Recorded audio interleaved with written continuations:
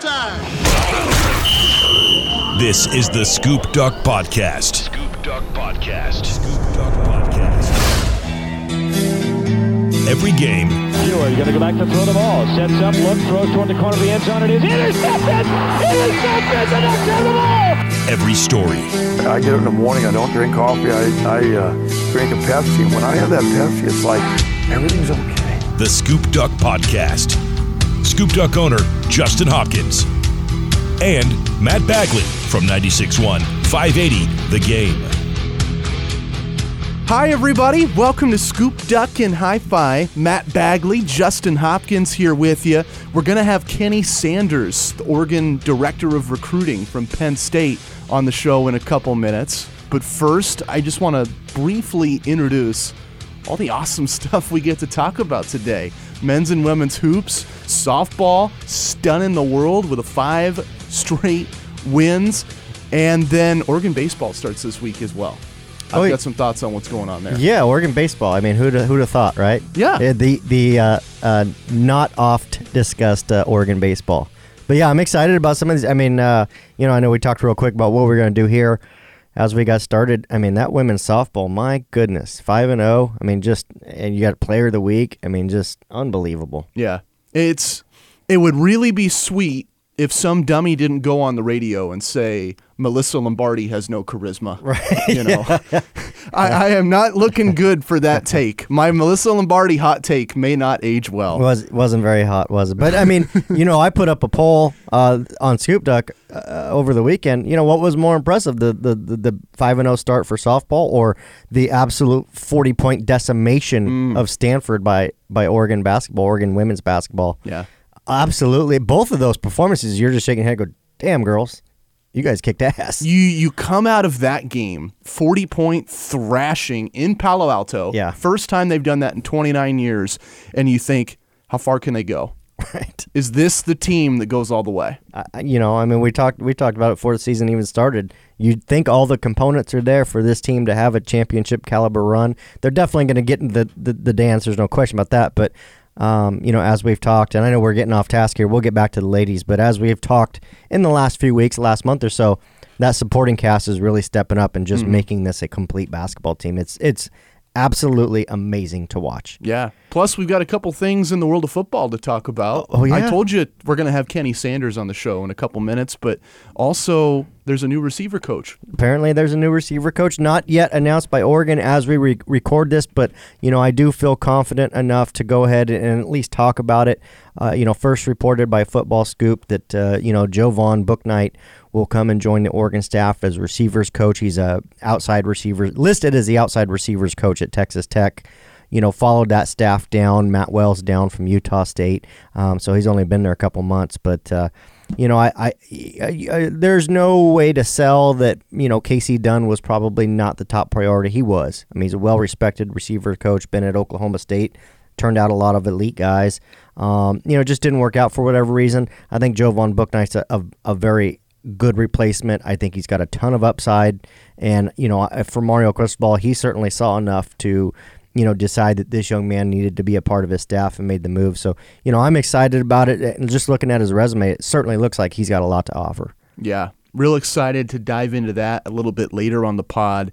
With Kenny Sanders, before we bring him on, what's the most glaring question to you? What do you want to ask him? I just want to get to know him, more than anything. He's somewhat of I don't want to call him a relative unknown, but, to us out west, he somewhat is. And, at Penn State, at this particular point in his career, he hasn't actually held this job title yet. He was an assistant player personnel director, if I recall correctly, which means he was part of the recruiting office, maybe doing a little bit of different duties, but in there, no question in my mind that he worked, working under James Franklin in those offices. You worked hard, you were pushed hard. They've recruited incredibly well.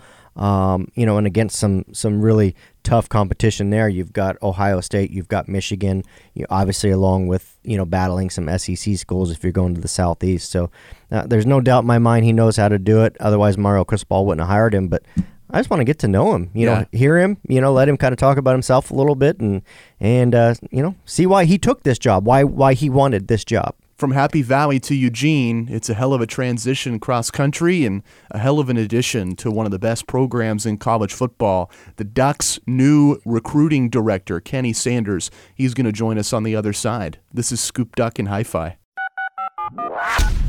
The Ducks have a new director of recruiting. From Happy Valley to Eugene, we welcome Kenny Sanders. Coach, let's start with just the obvious. You've come from Penn State and you joined the Ducks. What was that like being in Happy Valley? You know, Happy Valley was an awesome experience for me.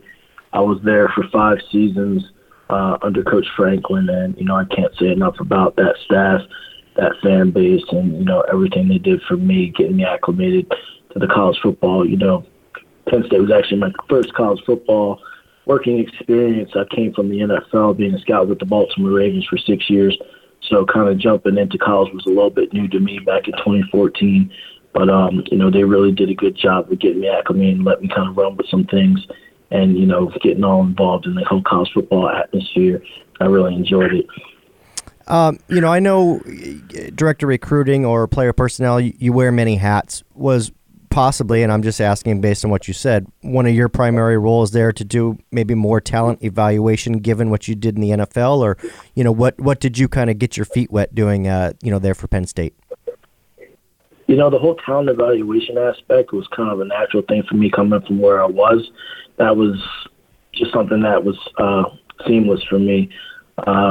Where I really felt like I thrived the most was kind of on the relationship aspect of things. Obviously, you know, being in recruiting is a lot different from the NFL, where you're drafting players and kind of telling them where to go. When you're in recruiting at the college level, it's more of a building of those relationships, building that trust, selling your product from the school and the academics, the football atmosphere, the fan base, all those type of things. So it's quite a bit of a 180 from where I was at the NFL going into college. And me being myself, you know, I think that's one of my biggest strengths is that relationship aspect. Big time people person, you know, love to dive into the family aspects, getting to know these kids, knowing what makes them tick, knowing what's important to them and their families, not just from a college standpoint, but from a life standpoint, so we can help support those goals and those dreams, not just while they're at the institution, but going forward. You know, I built a lot of relationship with kids at Penn State and that have gone on to the NFL and gone on to work. And, you know, they're still friends of mine and they will be for life because we have that kind of bond that I've built, starting with that recruiting process, going on through their college days and moving forward in life. Coach, want to ask, why Oregon?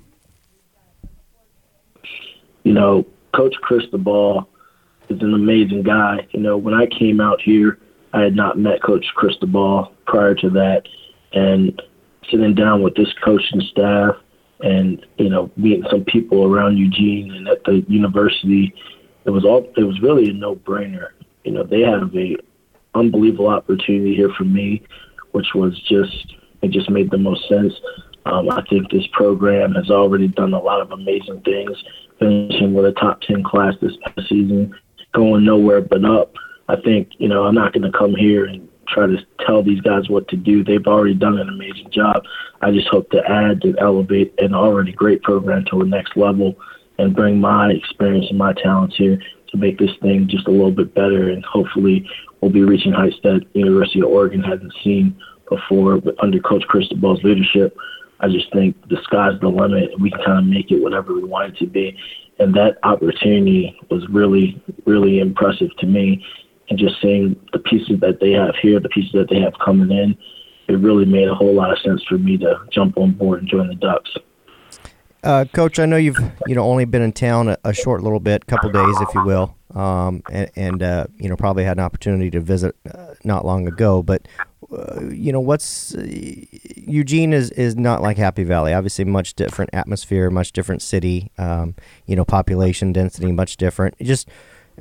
What's kind of your thoughts on Eugene so far? I know you haven't been to a game and there's a lot that you still have to learn, but, was that maybe some of the pull as well for you, is just kind of, getting to know the city of Eugene and almost, and I'm using the quotation marks just, but kind of the quaintness of Eugene as well?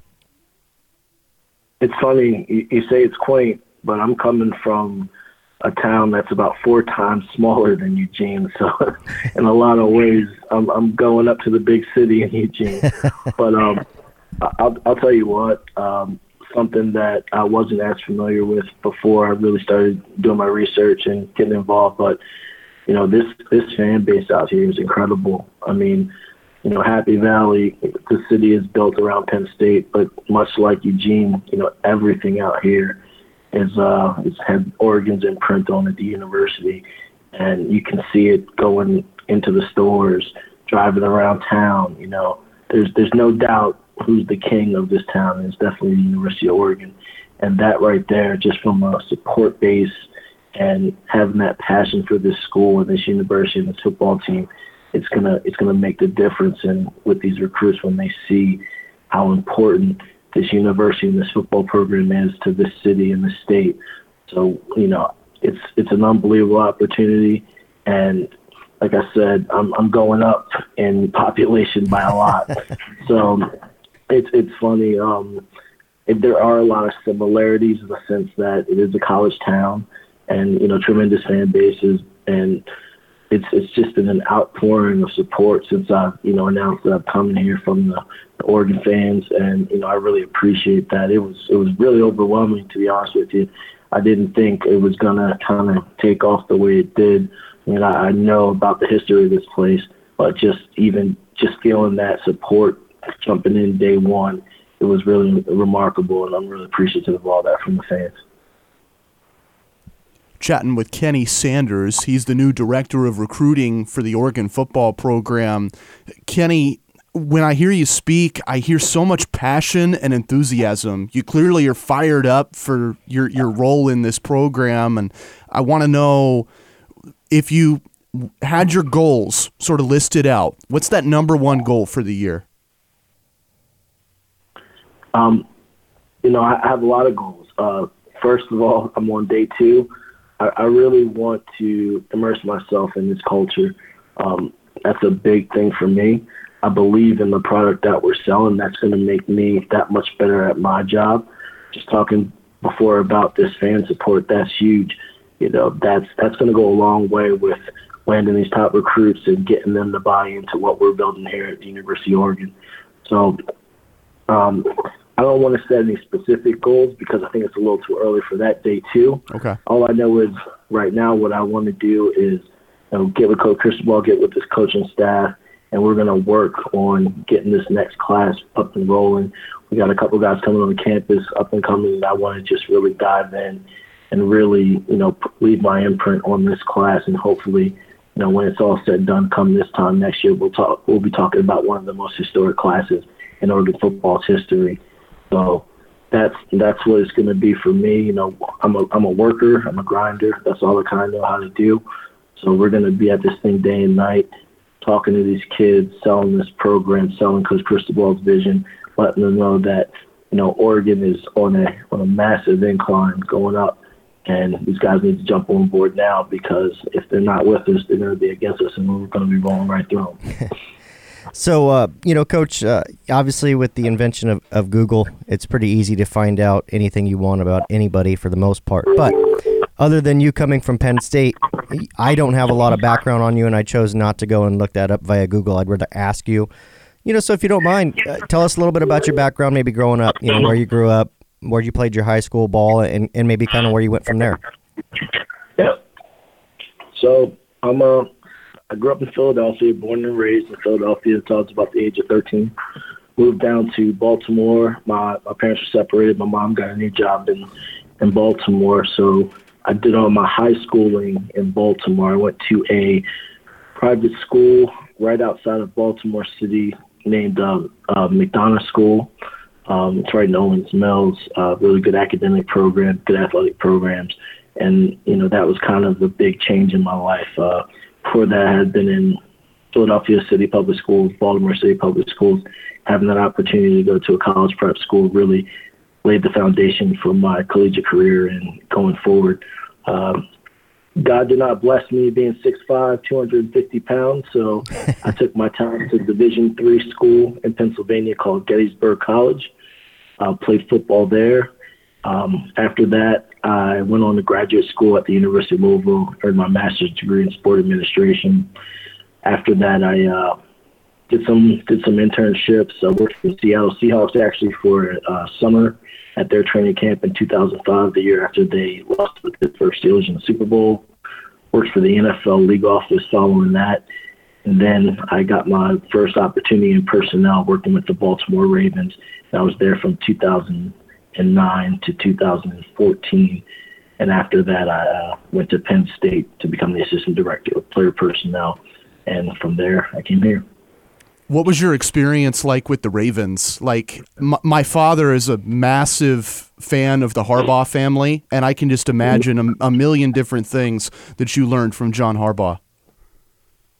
You know, John Harbaugh is an unbelievable leader, great guy, great father, great man.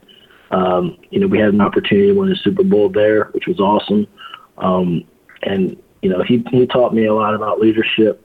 But, you know, realistically, me being in personnel, the real guy was Ozzie Newsome for me. You know, him being the GM there. The legend. Since the inception of 1996. I think his last year was just this past season, and he's taken a step down a little bit. But, you know, Ozzie Newsome taught me a whole lot about the player evaluation side and, you know, just developing talent and things like that. So that was really the beginning of my football evaluation career. And, you know, I can't thank the Ravens organization enough for giving me the opportunity there to really dig my heels in and learn from the ground up, get my feet wet at the highest level and really learn how to be an evaluator. That was unbelievable for me in my development as a football evaluator. So, Coach, kind of flipping back to Oregon here as we're somewhat winding down. You know, for Oregon fans specifically, and I'm sure you felt the buzz around, you know, the complex that you've been there the couple days, you know, the highest ranked, you know, class that they've ever signed at Oregon. You know, I know you weren't here, you know, throughout the recruitment of that, but I'm sure you're aware and know of several of the players that Oregon did sign.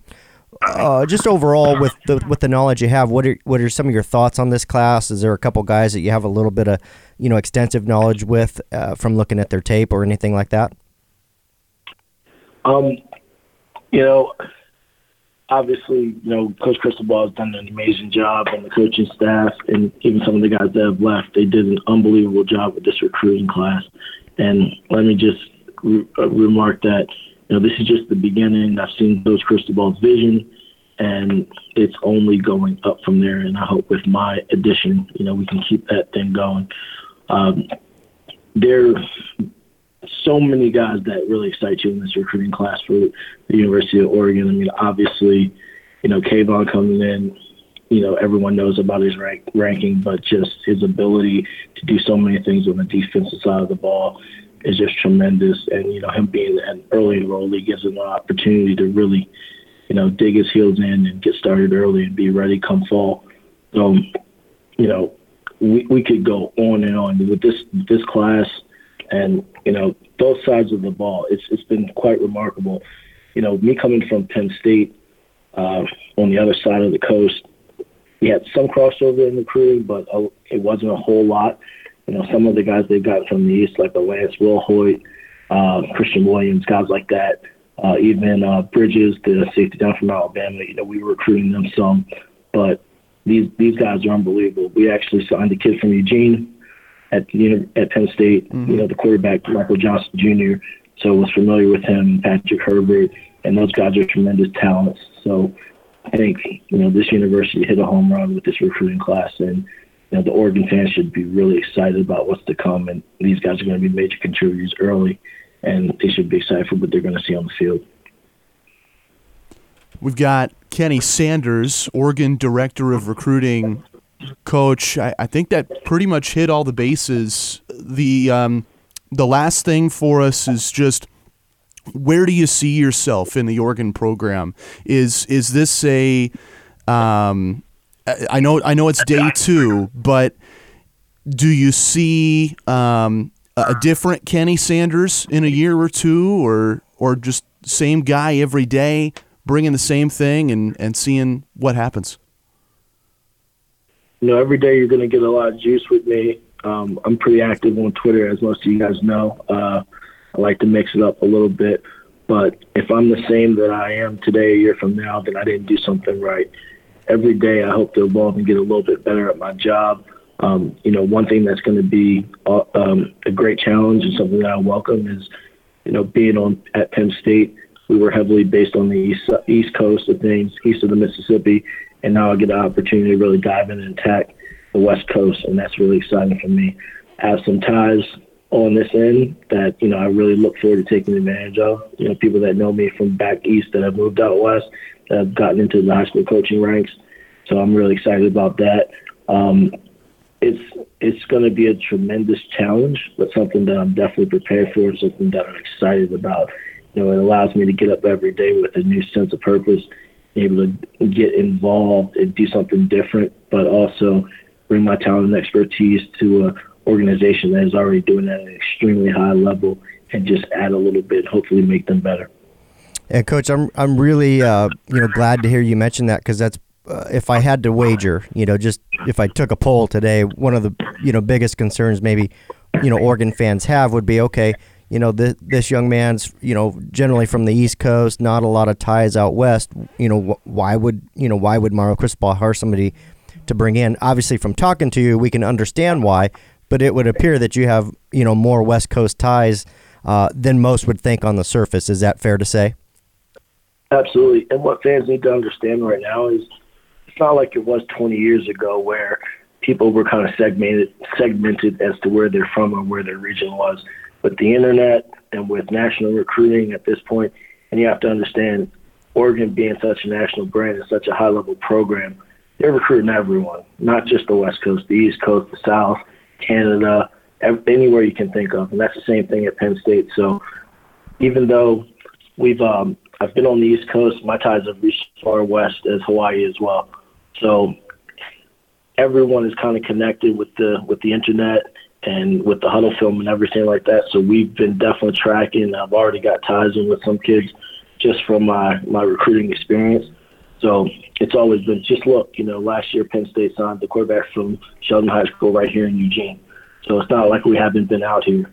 We've been out here recruiting as well. So my ties definitely go as far as the West. It is going to be a little bit different because now I feel like it's more realistic that I can actually land some of these kids, me being this close. So it's actually more exciting, and it makes it a little bit more realistic for me being here. And I can offer such a great institution like the University of Oregon with the back end of Coach Cristobal and his staff and this organization behind me. Definitely. No, I love that you mentioned that, because like you say, when it comes to almost college football or college football recruiting, once you're kind of in the network, you can usually figure out a way to get to somebody because you know somebody that knows them, or recruited a kid that might know that particular head coach at that high school or whatever. It's kind of amazing to just to experience, as I've done it on my end. I'm sure you have on yours. But Coach Sanders, I know you've got an absolute plate full of things to get to, and I know that Coach Cristobal is not going to let you hang out on the phone with us all day. So we want to thank you for taking the precious time that you have now and letting us kind of get to know you a little bit, letting Oregon fans get to know you, and we look forward to talking with you again. Thank you guys very much. Hey, and go Ducks, right? Go Ducks, that's right. Scoop Duck and Hi-Fi, Matt Bagley, Justin Hopkins here with you. Just spoke with Kenny Sanders, the new director of recruiting for the Oregon football program. I didn't know he had a background with Ozzie Newsome. That's awesome.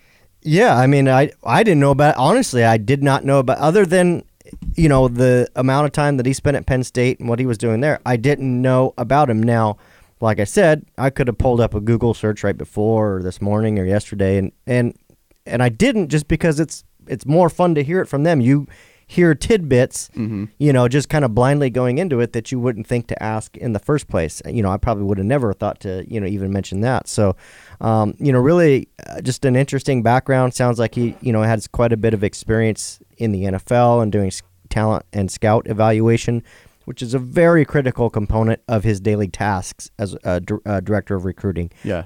So that will be invaluable to him. And, like you said, I'll be honest, maybe Kenny will listen to this, maybe won't. One of the big things I had as a question mark was, how much knowledge will he have of the West Coast? But, he did answer that well, and I do agree. If you are a grinder, if you get out there and you know how to cultivate relationships and develop them, you can do that easily in a quick amount of time. Mm-hmm. And his job will be that much easier because he's got the O on his chest. I hear coaches talk about that all the time. Once you got the O on your chest, it carries a lot of weight with who you are and what you do. So I have no doubt in my mind that he'll get out there and start grinding, and that will not be an issue. So I hit on the talent evaluation side. Mm-hmm. You hit on the networking and connection side of his job. What's the breakdown there? 50-50 or something else? Well, that's a really good question. Oregon in particular, we'll just talk about Oregon today currently.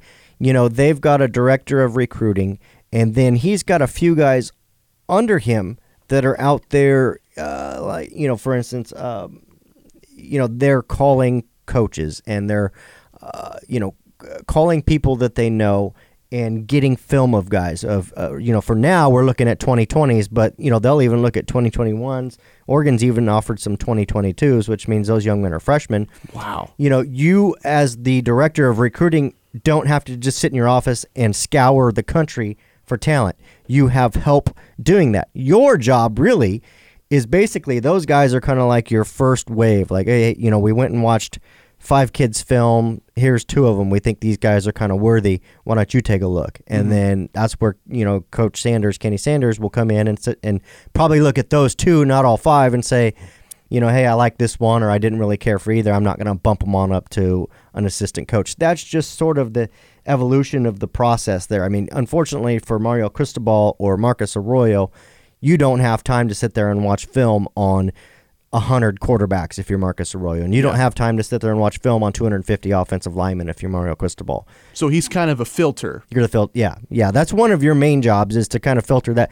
Next is obviously you've got to organize the coaches when they go on the road. Where they're visiting, who they're visiting. That's got to sync up. You don't want a coach bouncing from Hawaii over to Florida and then back to Arizona, and you've got to maximize. You've got to be efficient. Time. Yeah, that takes a ton of time. And then, like you mentioned, when Oregon brings in unofficial visitors or official visitors, not only do you need to make those travel arrangements for them and their families, you've got to have stuff planned on campus, what they're doing, who's showing who, where, when the coaches are meeting with them for lunch. You are just basically lining up so many different things to make it flow. So, the director of recruiting definitely holds a lot of responsibilities. That's a little bit of what he'll be doing.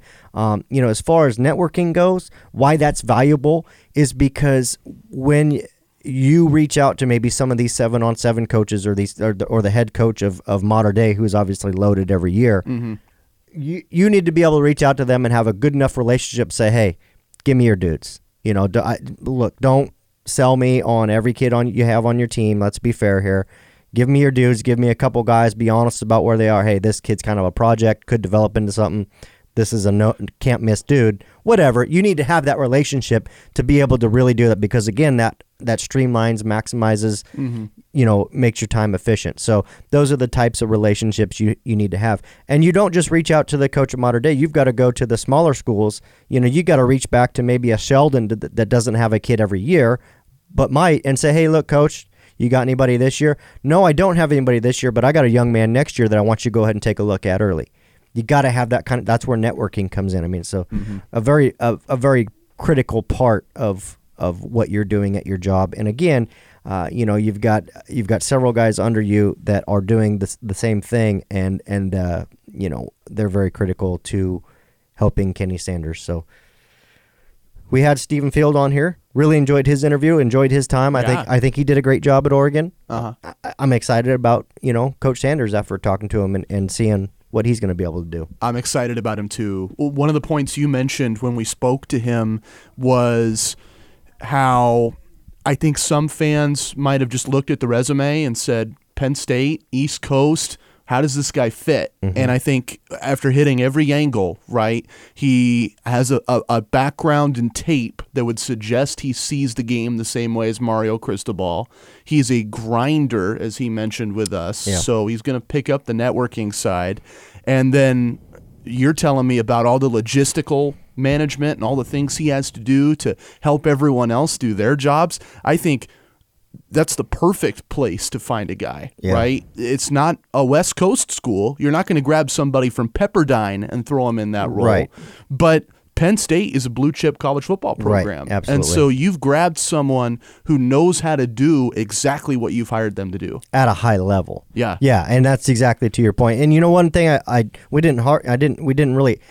wanted to ask him about this and I didn't. We kind of segued somewhere else, but obviously I have not spent time in the area, but just our understanding of what some potential inner city living in Philadelphia and Baltimore could be like. If you're going to public school there, it's probably not the easiest, upbringing in life. Oh, no. Now, of course, he went into a private school. He obviously continued his education.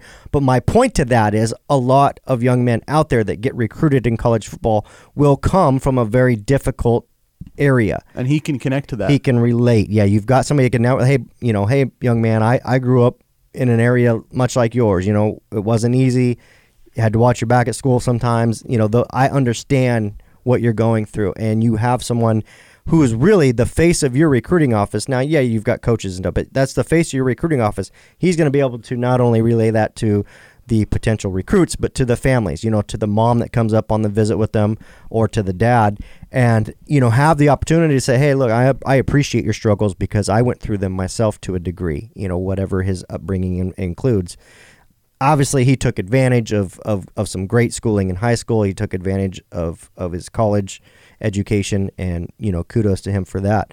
I just think that's very invaluable to have those experiences along with that. No, definitely. No, the more we hear about him, and obviously just wrapping up a conversation with him, the more there is to like.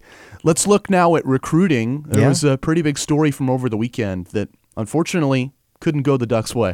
It didn't. In our opener, we talked about, Joe Von Bouknight getting potentially or more than likely hired by Oregon, at least as we're recording this, not confirmed by Oregon yet. I guarantee you, midway through, you're going to get a text message and it's going to be official. Yeah, we'll get a release or something. And it's, And I wouldn't feel comfortable reporting it enough, as much as I have, at least on this podcast, if I wasn't pretty confident that the news was accurate.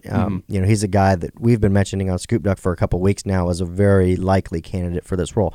Anyways, to the point, Puka Nacua, late Sunday night, you've got actually Snowmageddon in Utah, which we never got here. Well, we didn't get it down here. Only in Gresham. We didn't get it down here in Southern Oregon.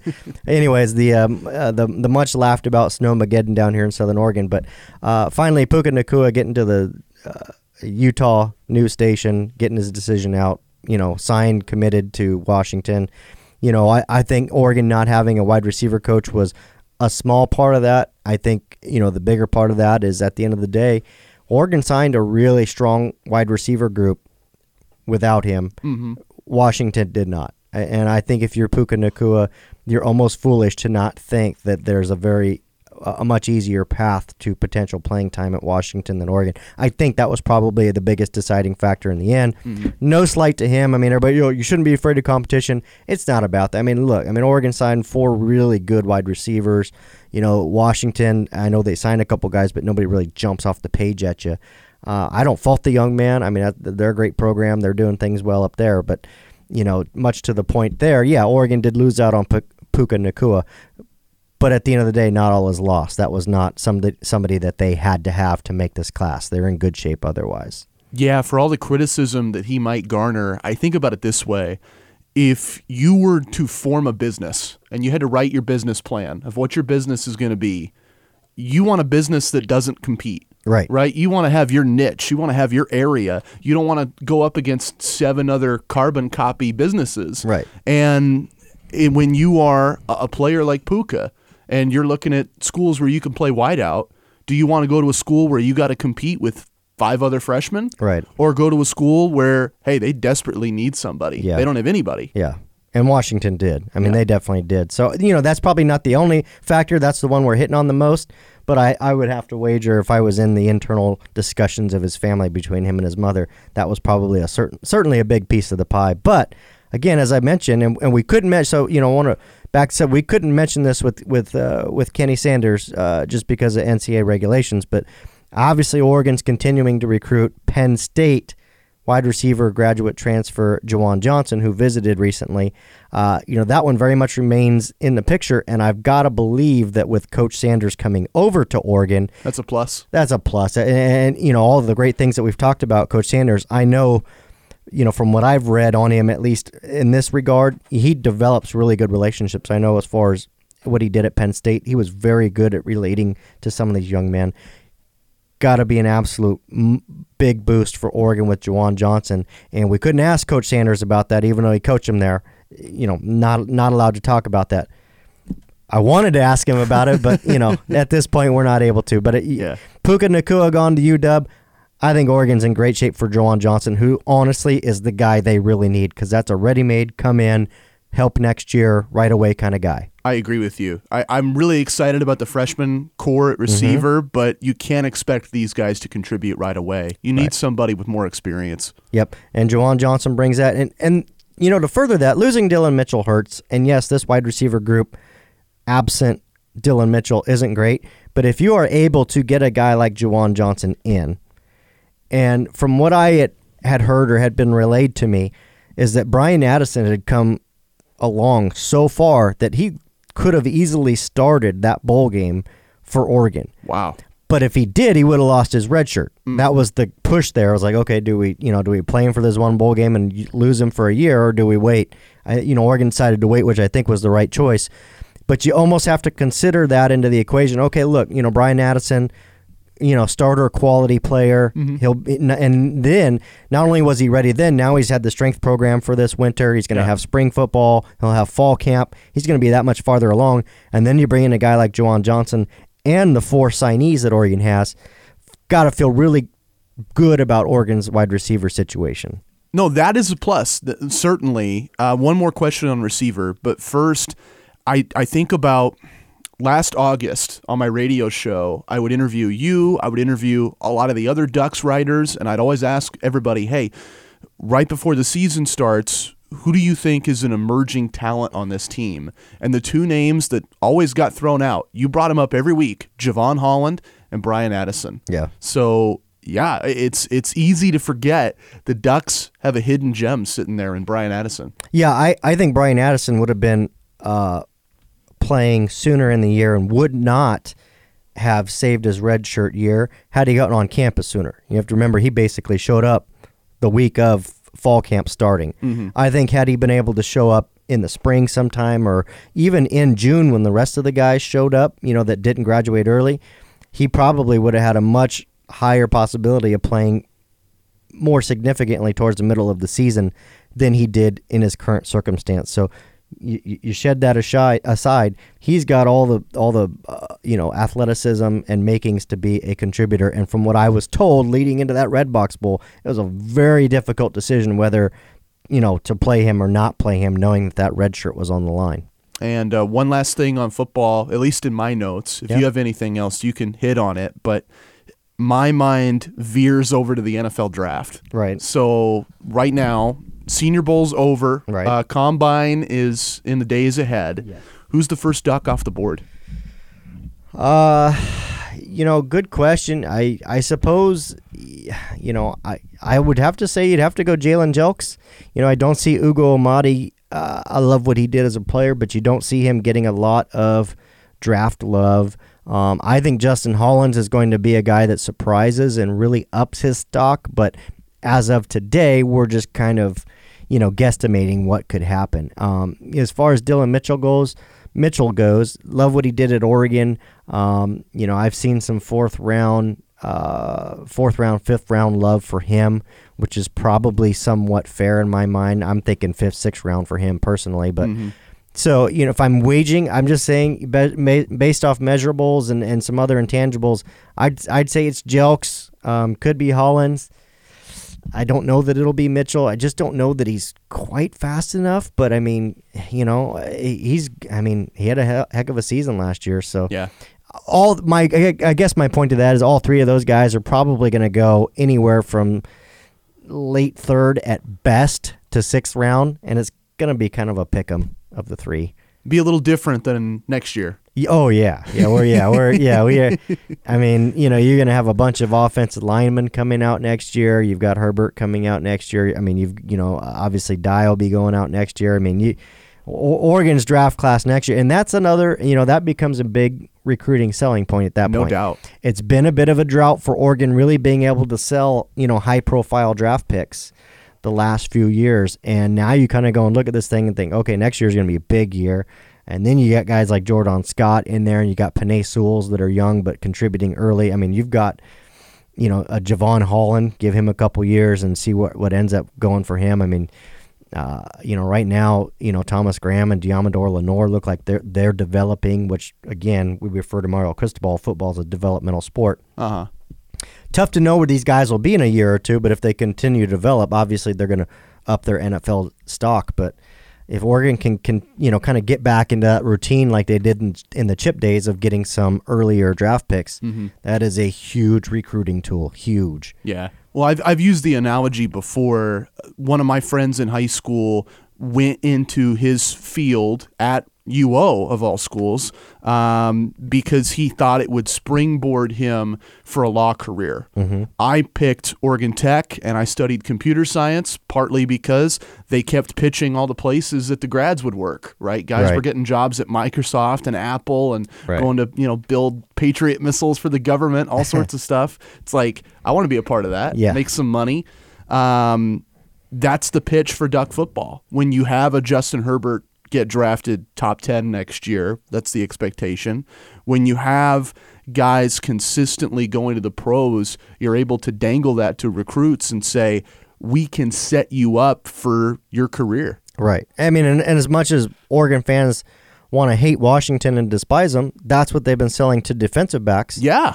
And they should. Yeah. Like, it's worth. I mean, why they are developing them. They are getting drafted, you know, early and early. I mean, Byron Murphy's going to be an elite draft pick this coming year. I mean, Kevin King is the one that stands out to me. Yeah, I mean, he could have been a top 10 pick. Yep. And so, I mean, if you're, I mean, Washington's selling that and selling the development of defensive backs. Well, it's working because they're still recruiting, you know, defensive backs at a high level. You know, USC has continued to sell that for years, even though they really haven't been developing anybody. You know, they're selling wide receivers on their tradition. They're selling linebackers on their tradition, and you know what? It's working. I mean, why wouldn't you? You know, much the same reason, you know, that you chose your college path. I mean, that's why these young men are choosing their. So, again, for Oregon, you get back to, you know, really being able to sell these guys on the draft picks. You know, if you're able to get Herbert drafted early, you know, you kind of piggyback that off Marcus Mariota a couple years ago. Hey, we send our quarterbacks to the league. You know, I mean, those are the things that you want to do. I mean, Alabama, obviously, you know, that's their pitch every year. Yeah, I mean, and it should be. They're an NFL factory, and they are. I mean, start on this defense, and you're a first rounder, and you're in. Yeah, you know, and you know, Clemson's selling that too. So again, it's just kind of the evolution of recruiting. So, yeah, that's it. That's it for football in a nutshell. Unless we're going to talk about the AAF, but I don't know that we are. Well, we'll save that for when Eugene gets a team. We'll save that for a little bit. Yeah, I was thinking about that the other day. Of how great would it be? I mean, we're only 1 week into this whole thing. Sure, but Birmingham has a team. Right. Bama fans and Auburn fans love it. Go nuts for it. They're the already. Iron, aren't they? The Birmingham Iron. Birmingham Iron. Yeah. And they got all these Bama players. Imagine a Portland team loaded with Ducks. Yeah. How fun would that be? Yeah. All Ducks and then the couple of Beavers that they put out. Yeah. No. Like maybe Sean Mannion, you know, bails on the Rams and says, hey, I get to start for the Portland team. Yep. Right? No, yeah. I mean, it would be, you know, it'd be, like I said, it's nice.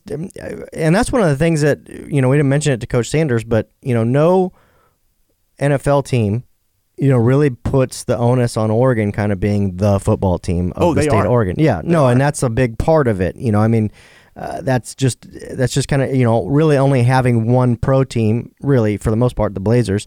You know, I love what the Timbers do and stuff like that, but, I mean, having the one major market pro team in the Blazers really puts an emphasis on some of these college programs. Obviously, for football, it comes down to Oregon.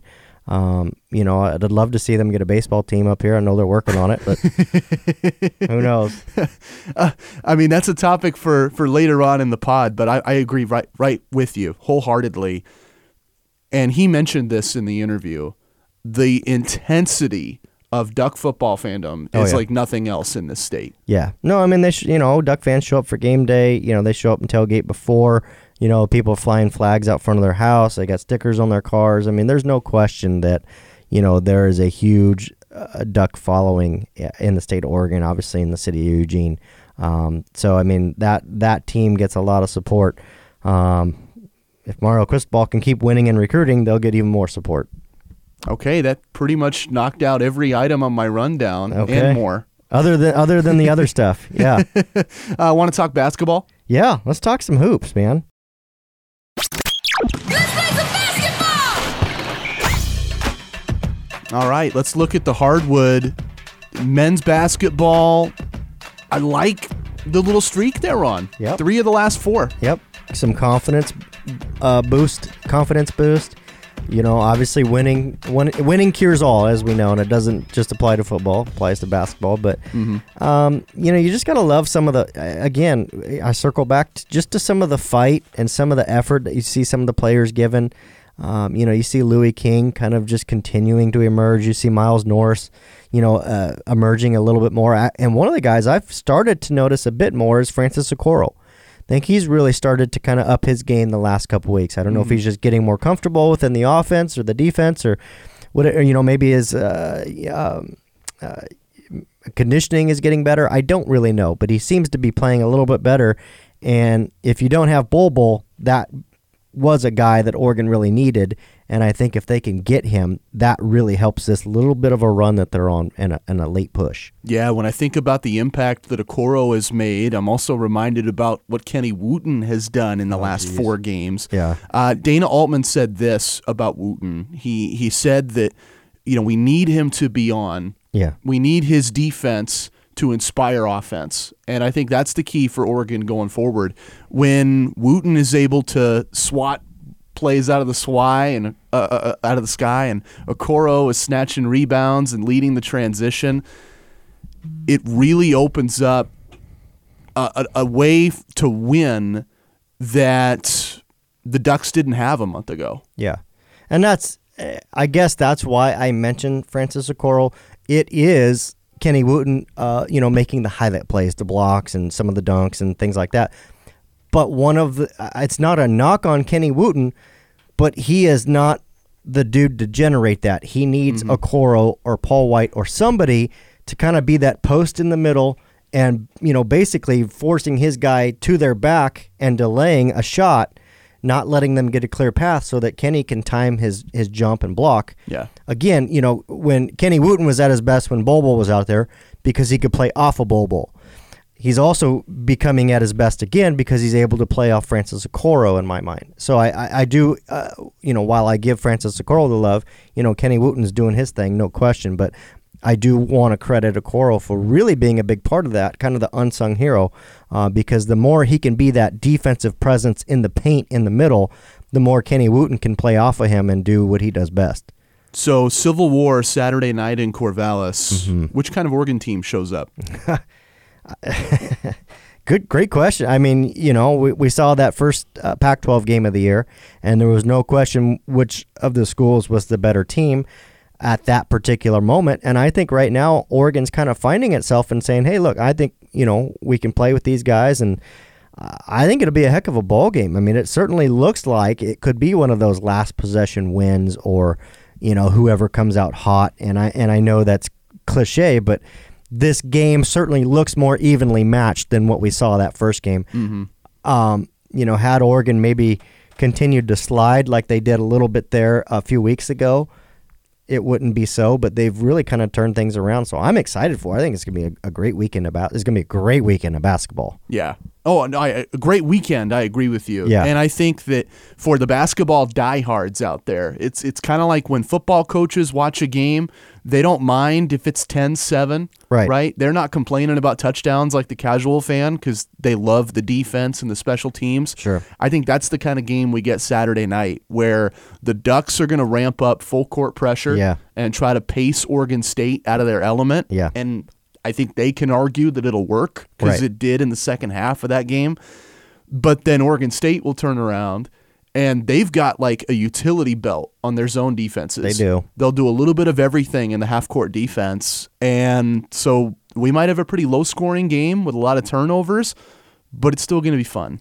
You'll have some highlight reels. And that's the thing. I think because I believe from the amount that I've watched, and you've probably watched more, Oregon State is more effective when they can run their half-court offense with their bigs, when they can be big and run a half-court offense. Oh, yeah. So the way you disrupt that and try to at least curtail some of their scoring is you are pressing them, and by pressing them, you're either really tiring out their bigs from running the floor a bunch, or you're forcing them to go with a little smaller rotation, which is not quite as effective scoring-wise for Oregon State. So, I mean, if I'm Dana Altman, I guess that's how I go into this game and say, hey, look, we can't press the entire game, but we're going to need to press a fair amount in the first half, and we're going to need to press in the second half, and we need to be fresh for it.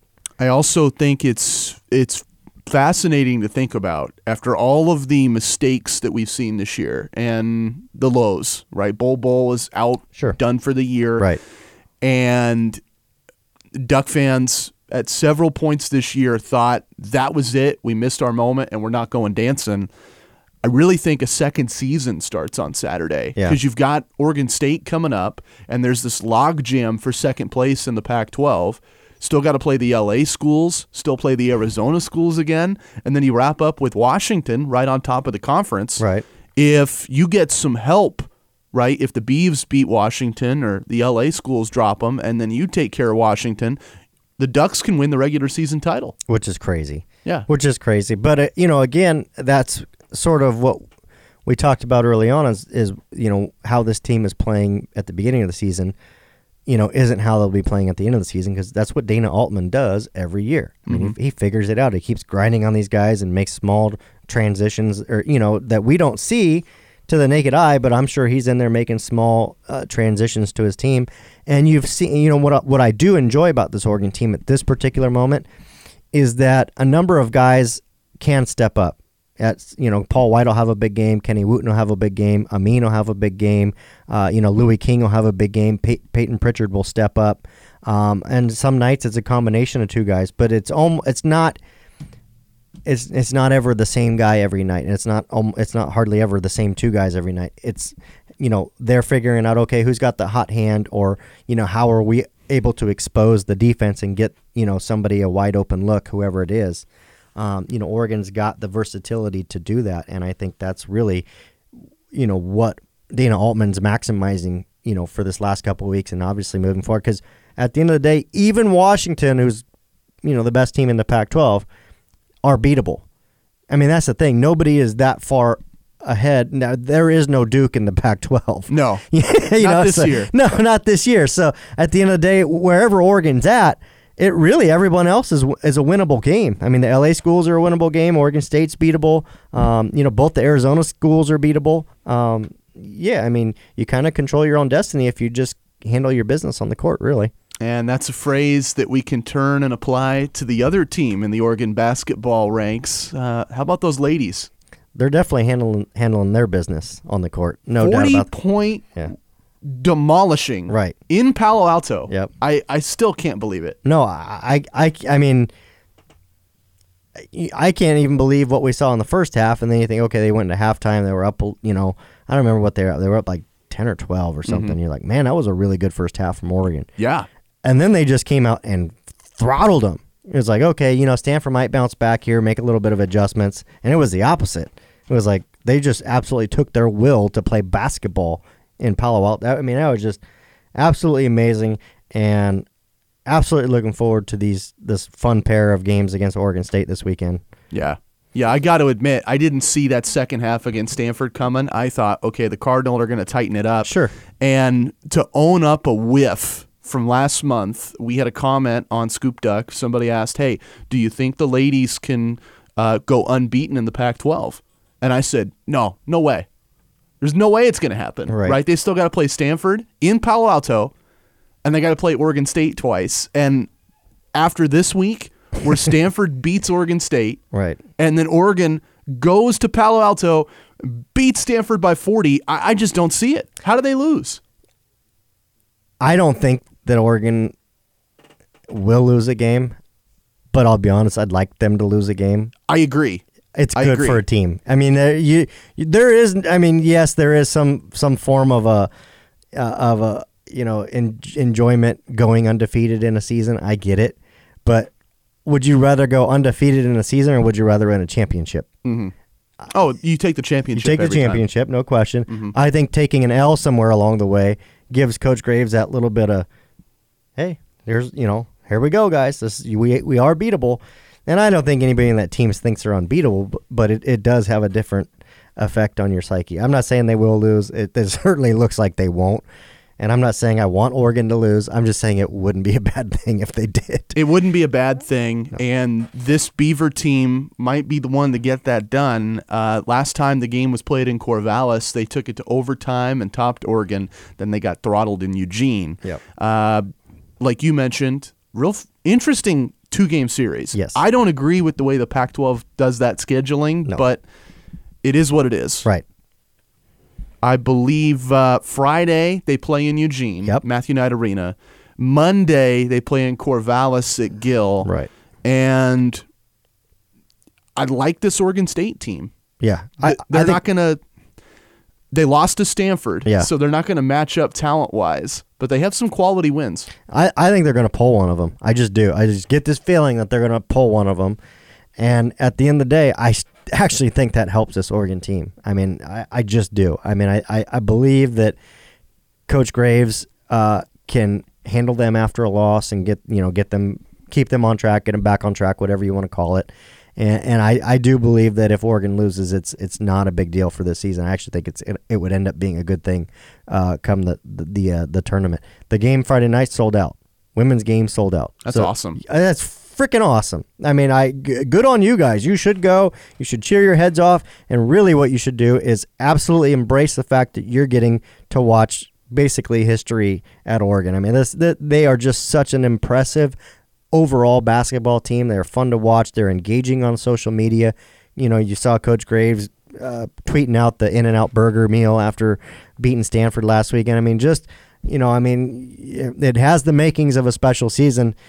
You got to go watch it. I mean, don't let Sabrina Ionescu leave without seeing her play in person. I love that you went there, Justin. I want to ask, because you've covered the Ducks for a long time, diehard Duck fan. They're coming off that win in Palo Alto for the first time in 29 years. Right. And they have a program that last year they won the Pac-12 title. This year, as of now, they're the favorites to repeat that Sure. Pac-12 title. Is this the best basketball program you've ever seen at Oregon? Top to bottom, it has to be. I mean, I love some of the days there with Dylan Brooks and some of those guys. The Lukes were fun to watch back in the day. Mm-hmm. Don't get me wrong. There's been some really fun basketball teams at Oregon, but Sabrina is, the best player in the country.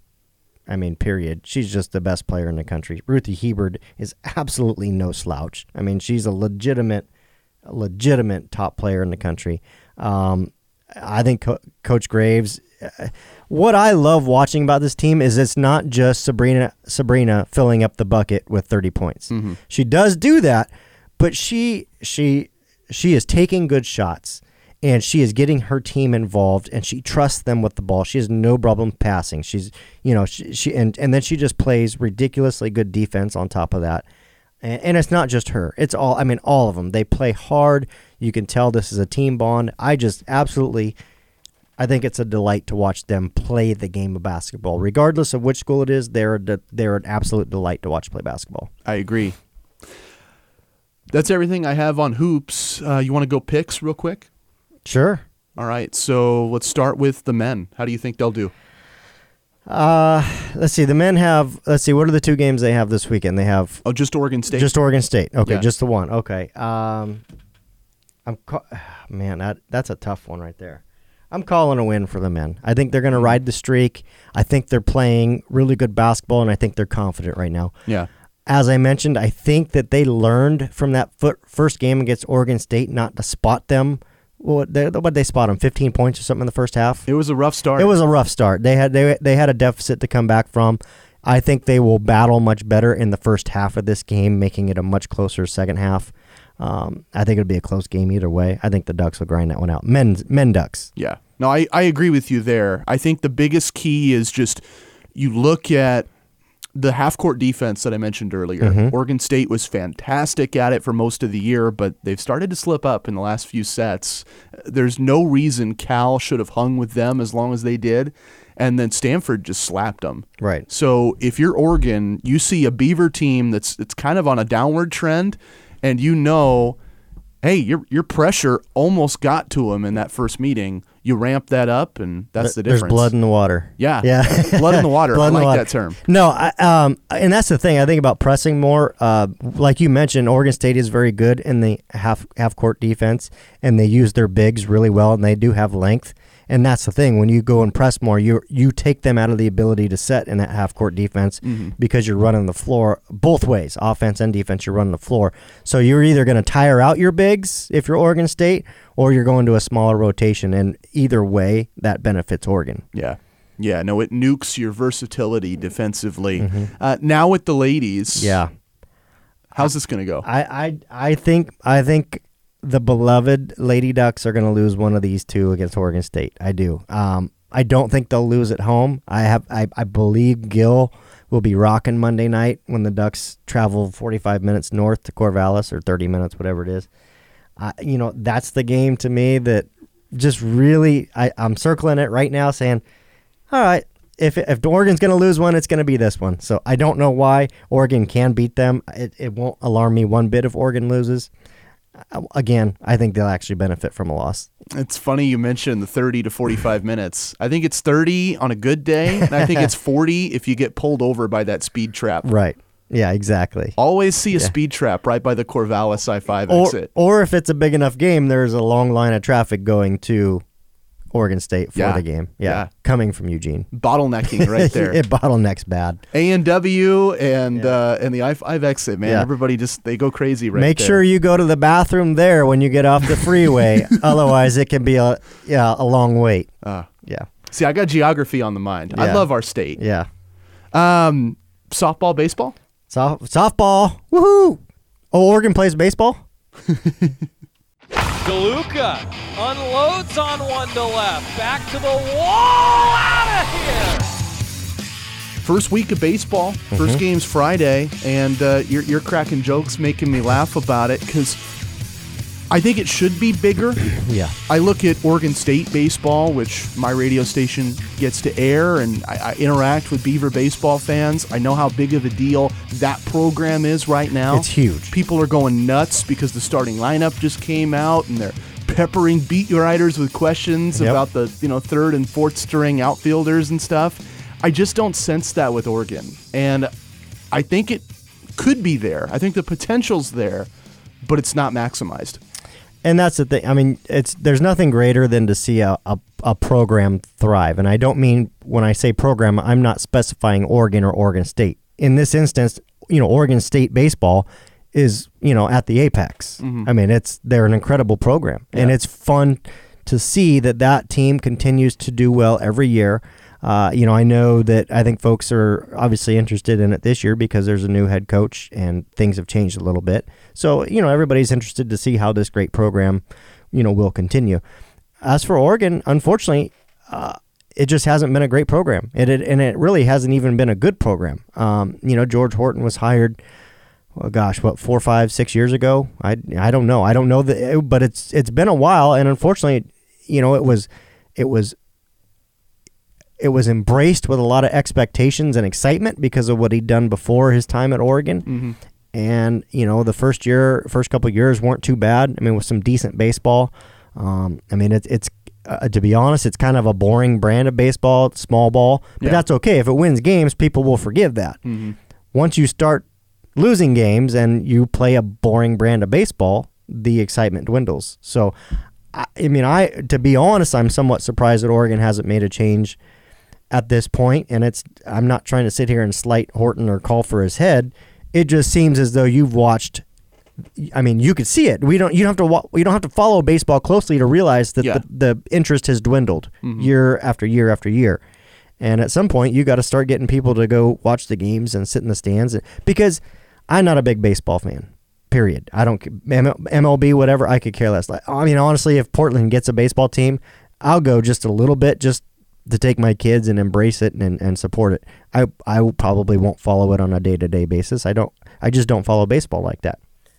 That said, there's still baseball, going to an actual baseball game in person. It's awesome. It is one of the funnest things you can do. It is if it's a nice day out, it's enjoyable. So, for instance, the opener this Friday is going to be terrible weather, as you pointed out. Yeah. And it's a team that just hasn't played well. I would imagine the stands are very sparse on Friday for Oregon's opener. Mm-hmm. Yeah, they've got the season opener this Friday. Mm-hmm. They're in Lubbock, Texas, playing number 8 team in the country, Texas Tech. And then you host St. Mary's from the Bay Area. Mm-hmm. That's in Eugene next Friday. Okay. And just guess the weather for that. Snowmageddon. It's coming eventually, I wish. right? Yeah. Someday. It's going to be like the middle of June, and Right. we're going to get just plummeted with 10 inches of snow. But February 22nd, rain showers, high of 41. Yeah, that sounds cold. That's not good spectator And wet. weather. No, and not for if it was Oregon softball, people would probably go out and watch still. They'd pack the Jane. They would. Yeah. And Oregon baseball is going to be, struggling to get people out there, and I don't want to sit here and harp on the baseball team. Oregon would do well to see, baseball, have a good season. Even I'm not even calling for a great season, a good season. Mm-hmm. And again, it does kind of sadden me a little bit because, as we know, there's no pro team in Oregon. So, people would look forward to going to watching a baseball game at the University of Oregon from Eugene or Southern Oregon or, possibly even coming down from Portland if the team was any good or worth watching. And it just hasn't been the last few years. I think about how I enjoy baseball. It's pretty similar to you. I'm not a guy that follows a specific team day to day and, catches up on the MLB app and stuff like that. But I love going to games. Yep. And I love great pitching. So I'm excited this year. You have a junior in Kenyon Yovan who has been all conference first 2 years. Probably this is the year that he gets a high draft pick and moves on. But a dominant pitcher every Friday night for the Ducks. They had that 2 years ago with David Peterson, and I think they get that right now. Something for fans to watch. Yeah, no, and, to your point about watching baseball, when I go to San Francisco in the spring, which I usually do, I didn't do last year, but I usually do, Kim and I go watch the Giants. And man, that park is so beautiful. It is. I'm not a Giants fan in the least. I honestly, I could go, and if they win, great. If they lose, whatever. I pay no mind to it. Uh-huh. But that stadium is beautiful when it's a decent day out. It doesn't have to be a super nice day. Decent day out, and you just walk the loop and watch the paddle boarders out there in the ocean and have a couple beers, and absolutely a fun experience. And that's the thing that Oregon baseball could do, because you can have beverages there. Yeah. And you can, a little cheaper too. Yeah, a little cheaper, but you can walk around and it's a beautiful stadium and enjoy it. If Oregon's even playing decent baseball, I think people will come out and support it. And again, it starts with pitching. Great pitching is great, but at the end of the day, offense is king, man. People love to see points put up on the board, and small ball doesn't put points up on the board. Not really. Not really. Not really. Now to softball. Woohoo! Softball. 5 straight wins. It's just like we all predicted. Right. Yeah. That was the sarcastic voice right there. Everybody in the state. Hey, it wasn't just me. I will hide and cower behind everyone else, because I asked the student broadcasters in Eugene, KWVA, because they do all the play-by-play for softball. I picked their brains. Hey, what the hell is going on with this team? Right? What do you think about this? I talked to Joey Mack, right, Duck Insider host, because he's a friend of the station. We have his show. What do you think about this? And everybody said, yeah, you can't really slice and dice it. Mike White was a great coach. Melissa Lombardi might be a great coach. Sure. But they're not the same personality. Right. And so they lose all these players. No one expected this team to start 5-0. No, and that was I won't claim to have had inside knowledge, because I didn't, but that was one of the things I mentioned before the season is, hey, look, maybe this is a case of the players coach left And the next coach that came in was not a player's coach, which Melissa Lombardi is certainly not a player's coach. And that rubbed those, girls that came in and, because Mike White's a different style of coach than Melissa Lombardi and doesn't make one right and one wrong. That's just their style. That's how they get it done. Mike White was the player's coach. Well, okay, first off, he recruited exceptionally well because he was the player's coach, and so he had some great talent on that team that was able to win some games. I would have to venture to say that this current 5-0 Oregon softball team is less talented, just at least based on their prospectus, but they are playing better softball. They are more disciplined. Their bats are more disciplined. They are more aggressive running the bases. They are a better coached softball team. Yeah. And there's something to be said about that. So, it's one of those things. Yeah, is it alarming the number of players that transferred out of Oregon? Of course. Absolutely. Especially the firepower that left Oregon. A number of great names, starters, key players. But to Lombardi's question, respect, she brought in players and she probably told them, hey, look, this ain't going to be fun. We're not going to go have pizza after the game when we win and be buddies. You're going to dress a certain way. You're going to act a certain way. When you show up for practice, I'm going to work your ass off, and we're going to be a good softball team. And if you don't want to come do that, don't come here. Was probably her approach. I could not envision Mario Cristobal walking into any offensive lineman's living room and saying, you come play for me, we're going to be buddies and have a good time, and if we lose, it's okay. Let's play Madden. Let's just play, it'll be okay. Hell no. He's going to warn him. You're going to come in and I'm going to grind your ass, but at the end of the day, I'll get you ready for the NFL, and you're going to be a hell of a football player when I'm done with you. Yeah. That's the speech. And that's the difference between, Mike White and Melissa Lombardi. Certainly I can understand, and I think some outlets really, in my opinion, I think some outlets really took to that without looking at some of the other elements, like I'd mentioned. Hey, look at the coaches. It's different culture. Give this coach a break. Yeah, no, I think that it was startling at first